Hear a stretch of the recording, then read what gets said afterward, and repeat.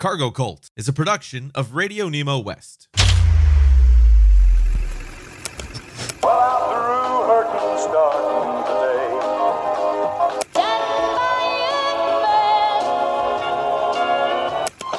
Breaker 19, this here's a rubber jet.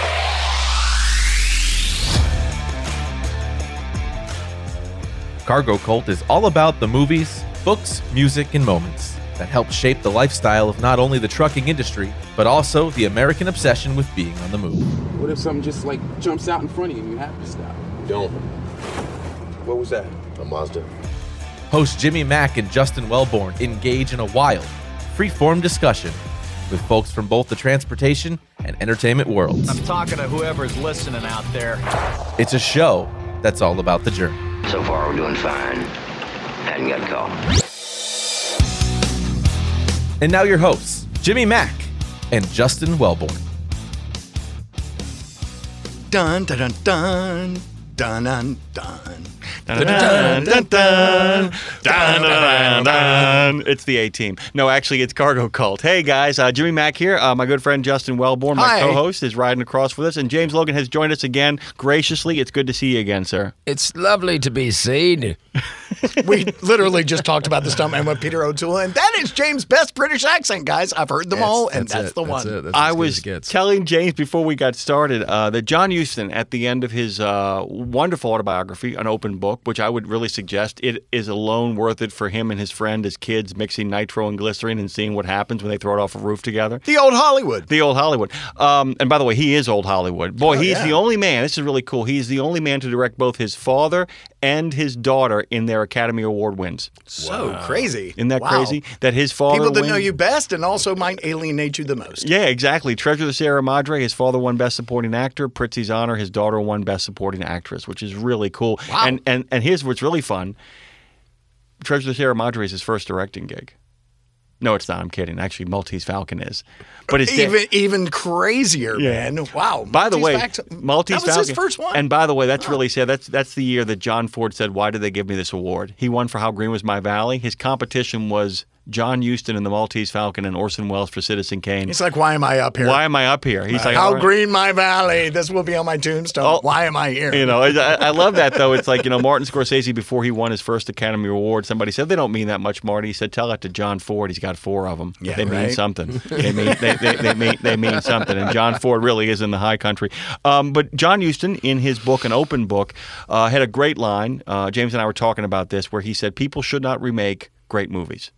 He said they should not remake utter garbage. He said you need to remake movies that are near misses, films that come so deliciously close to being good or great movies that you can see what's missing and kind of jump in and remake them. And That's of course, Maltese Falcon is the third shot at that material. That Hollywood had tried it once under a different title and once called The Falcon and once with a title that has nothing to do with it. It didn't work. And Huston had this crazy idea, I'm going to go back and make the book. I'm just going to adapt the book and kind of subtly hide the homosexual elements of the 3 major villains, but still kind of put it in there visually. We'll play some around. He does that, by the way. And you think about Ocean's 11 is the other great example of the original film is, as you point out, is a Cannonball Run. James said that the original Ocean's 11 is the equivalent of Cannonball Run, and he's right. We're going to have a party in Vegas, and you're going to come along with us. AO11. Hey, AO 11.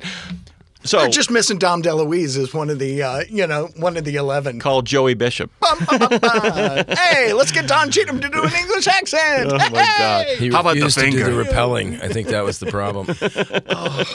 Remember the in Cannonball Run, the gynecologist, the proctologist? I got to use this finger here with that guy with the crazy eye. What's his name? It just ages well, doesn't it? It's one of these things. It's like Burt Reynolds going, I want to jump your bones. You want to jump my bones? And you're just like, we really said those things back in the early 80s. Another Hal Needham directed masterpiece. Well, bring the same jokes to the table. Maybe they'll laugh again. Yeah, except for the fact that, when you don't have Jackie Gleason literally actually asking about story quality and tracking his own jokes. By the way, you know that there's no script for Smokey and the Bandit. It's 60 flashcards. It's 60 flashcards. Okay, so one of the things that I loved about what Houston kind of said there is, as I look at Hooper, Stuntman's a little bit different because Stuntman is kind of a miracle. It's $3.5 million. He gets Peter O'Toole to sign in. The fact that movie even happens is kind of a miracle. And it kind of seems like that movie. Like, it's just an oddity. I mean, that movie was nominated for Best Actor, Best Director, and Best Screenplay. Didn't win any of them, but it seems like an acknowledgement of, like, this is something weird and special and should be recognized. And entertaining, too. It's that really weird kind of that sweet spot of being both fun and thought-provoking and, well, WTF. I mean, there's a real WTF. Guys, if you want to watch Cannonball Run, if you're a kid of the 70s, I'm not Cannonball Run. If you want to watch Hooper and you're a kid of the 70s, sign up, have a good time. Totally, man. It's on HBO Max. It's fine. right out there, but man. it's not in the high country. It is not great. Stuntman, though, on the other hand, if you haven't seen it, you need to check it out because whether it infuriates you or whether it you'll have thoughts. You will have thoughts, and you will be entertained. It will move you around, it is a whether you like it or not. But I don't. Like I said, I've never heard Bert. But it's just like I've told Bert not to do that. I guess the beginning of that movie is remarkable because they get kind of called out by the sheriff who thinks, rightly so, that a stuntman is dead. Right. And basically Peter O'Toole turns to Steve Rails back and just says, roll with it. I mean, it's the equivalent of just roll with it. Let's fake our way through this and get to the other side. A stuntman has died and this weird drifter is guilty of something. Yeah, I don't know. Is it ever even established? Yes, it is that he actually punched out a deputy in an ice cream shop and the guy's nose froze off, which is just such a strange part of the writing. I mean, I just want to say that the writing really is very interesting. What Alan Garfield, what Peter O'Toole bring to it, a strange sympathy and a strange sense of, I mean, they're talking about things like, I had a virgin once. I had to go to Guatemala to get her, and she had one blind eye and a stuffed alligator that said, "Welcome to Miami Beach."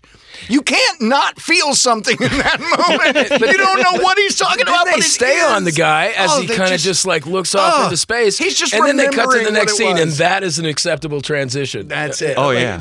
And you can kind of see the brilliance and the upsetting nature of the tyrant film in it. Before I forget, my friend is here. I'm going to recommend to both of you guys. I went and watched The Drowning Pool, but also Harper this weekend as well. The two Paul Newman when he plays Lou Harper. Right. The jump cuts in that, by the way, if you get a chance to watch it again, are just like there's one where Shelley Winters, basically she's so drunk she collapses in a bar room, but the jump cut is her falling, and then it jump cuts to her collapsing on her couch at her apartment. It's like brilliant. The whole thing, and I went back and I said, I'm really enjoying the hell out of this. I went back and checked out its reviews, and they had the same feeling. So I felt kind of good about that. You're not always going to like the movies we talk about. We're not always going to agree eye to eye. We want you to watch movies, as Justin said just a couple of episodes ago. We're going to keep on encouraging you guys, watch movies. If you don't like one, give up on it, move on to the next film. Yeah, man, there's only so much air in the world. But we were talking about this John Huston thing of remake movies that are kind of close, or that are close calls. Or even if you're not remaking that movie, say, man, there's something good inside of that that's really worth exploring. And I think... And having James here would be really fun, and having my good friend Justin does so much dramaturgy work. By the way, that's a fancy pants word for making sure the story works. We're doing it in order. Doing it in order. Yeah, we're actually going to have one thing connect to the next, even if it's absurd or bizarre. I would like to have a discussion, and we can have it through the filter of both Blues Brothers, 1941, and the tragic events on the first episode of the movie, The Twilight Zone, the movie, to talk about, I think that there's a great stuntman movie yet to be made, particularly set between about 1972 and 1982, someplace in that area right there. I think that if you were going to put together a stuntman movie premise, given Hooper and its failings, and given the stuntman and its, I guess, threads of looseness that don't always hold together, everything is kind of sealed by Peter O'Toole's performance. Where do you begin? What do you do? I mean, I know that's kind of a wild question to ask, but I know we've all seen 1941, right? I know we haven't seen it recently. I haven't seen it recently either. I didn't ambush you guys. Right. We've all seen the Blues Brothers. We've all gotten a chance to watch that too. Is there a movie? I mean, James, I'm asking you, do you think that, as somebody who is a creative beyond just being a stuntman, there's a whole bunch of other stuff you do. Do you think that there is a great, because there are allusions to it in Once Upon a Time in Hollywood, but that's not what it's about. Do you think that there's something about that kind of fits Coraldo? Sure. Let's drag a boat over a mountain, and we're really going to do it. The idea that there is a movie that takes in the energy of the making of Apocalypse Now and the making of the Blues Brothers and the making and the realities and the failures of Hooper and the Stuntman. Do you think there's something there? I think maybe if you took like a little combination of like North Dallas 40 and so I like the idea of like a 70s based stuntman movie where it's just about them hitting the ground and taking the medication to keep them hitting the ground. Like that almost seems like a reality of it. That's kind of what I wanted on Hooper. They begin to touch on the damage that some of these people are suffering, and every time in Hooper that it gets to a real moment when Jocko's laid up and he's like, "This is the way you treat the temple. You let horses ride over it and get dragged through cactus and rocks, and then I fall down in the bathroom and I'm just suddenly going to be paralyzed." That's a possibility. I really didn't want it to be maudlin. I wanted to see what these people were really going through. And it just kind of glances off at Hooper and begins to really talk about, especially with the PTSD kind of war, underlying meaning with Steve Railsback character that he's carrying with him. What is that movie, man? Yeah. I mean, it's definitely has something to do. As soon as Burt Reynolds asks for pills, that's a reality. Like, he needs them. His lower back is dissolving around him, Right, Hooper is basically the passing of the torch, essentially. It's one generation to the next. Starts with Jocko. Maybe that's in the movie. Maybe that's it. It's where it's come from to where it's going, and it's already passing you by. And that's part of the gag. I mean, like, you've even got the Burt Reynolds character and the Roscoe Pete Coltrane. What was his character? What was it? Cully.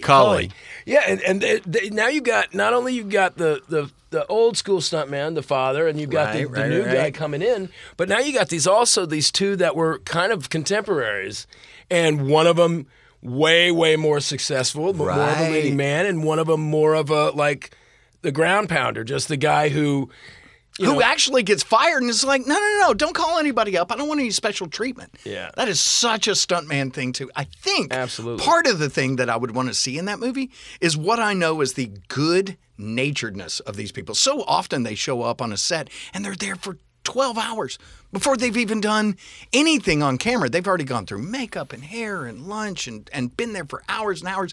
And then it's just action, go. Well, one of the funny things is people say, how do you get, another one of those jokes is, how do you get 20 stuntmen on set? You hire one, and the rest of them just show up. And a lot of times. Thanks for listening to a preview of this episode of Cargo Cult. Like what you heard? Hear more from Jimmy Mack and Justin Wellborn exclusively on the SiriusXM app. Subscribe today at SiriusXM.com.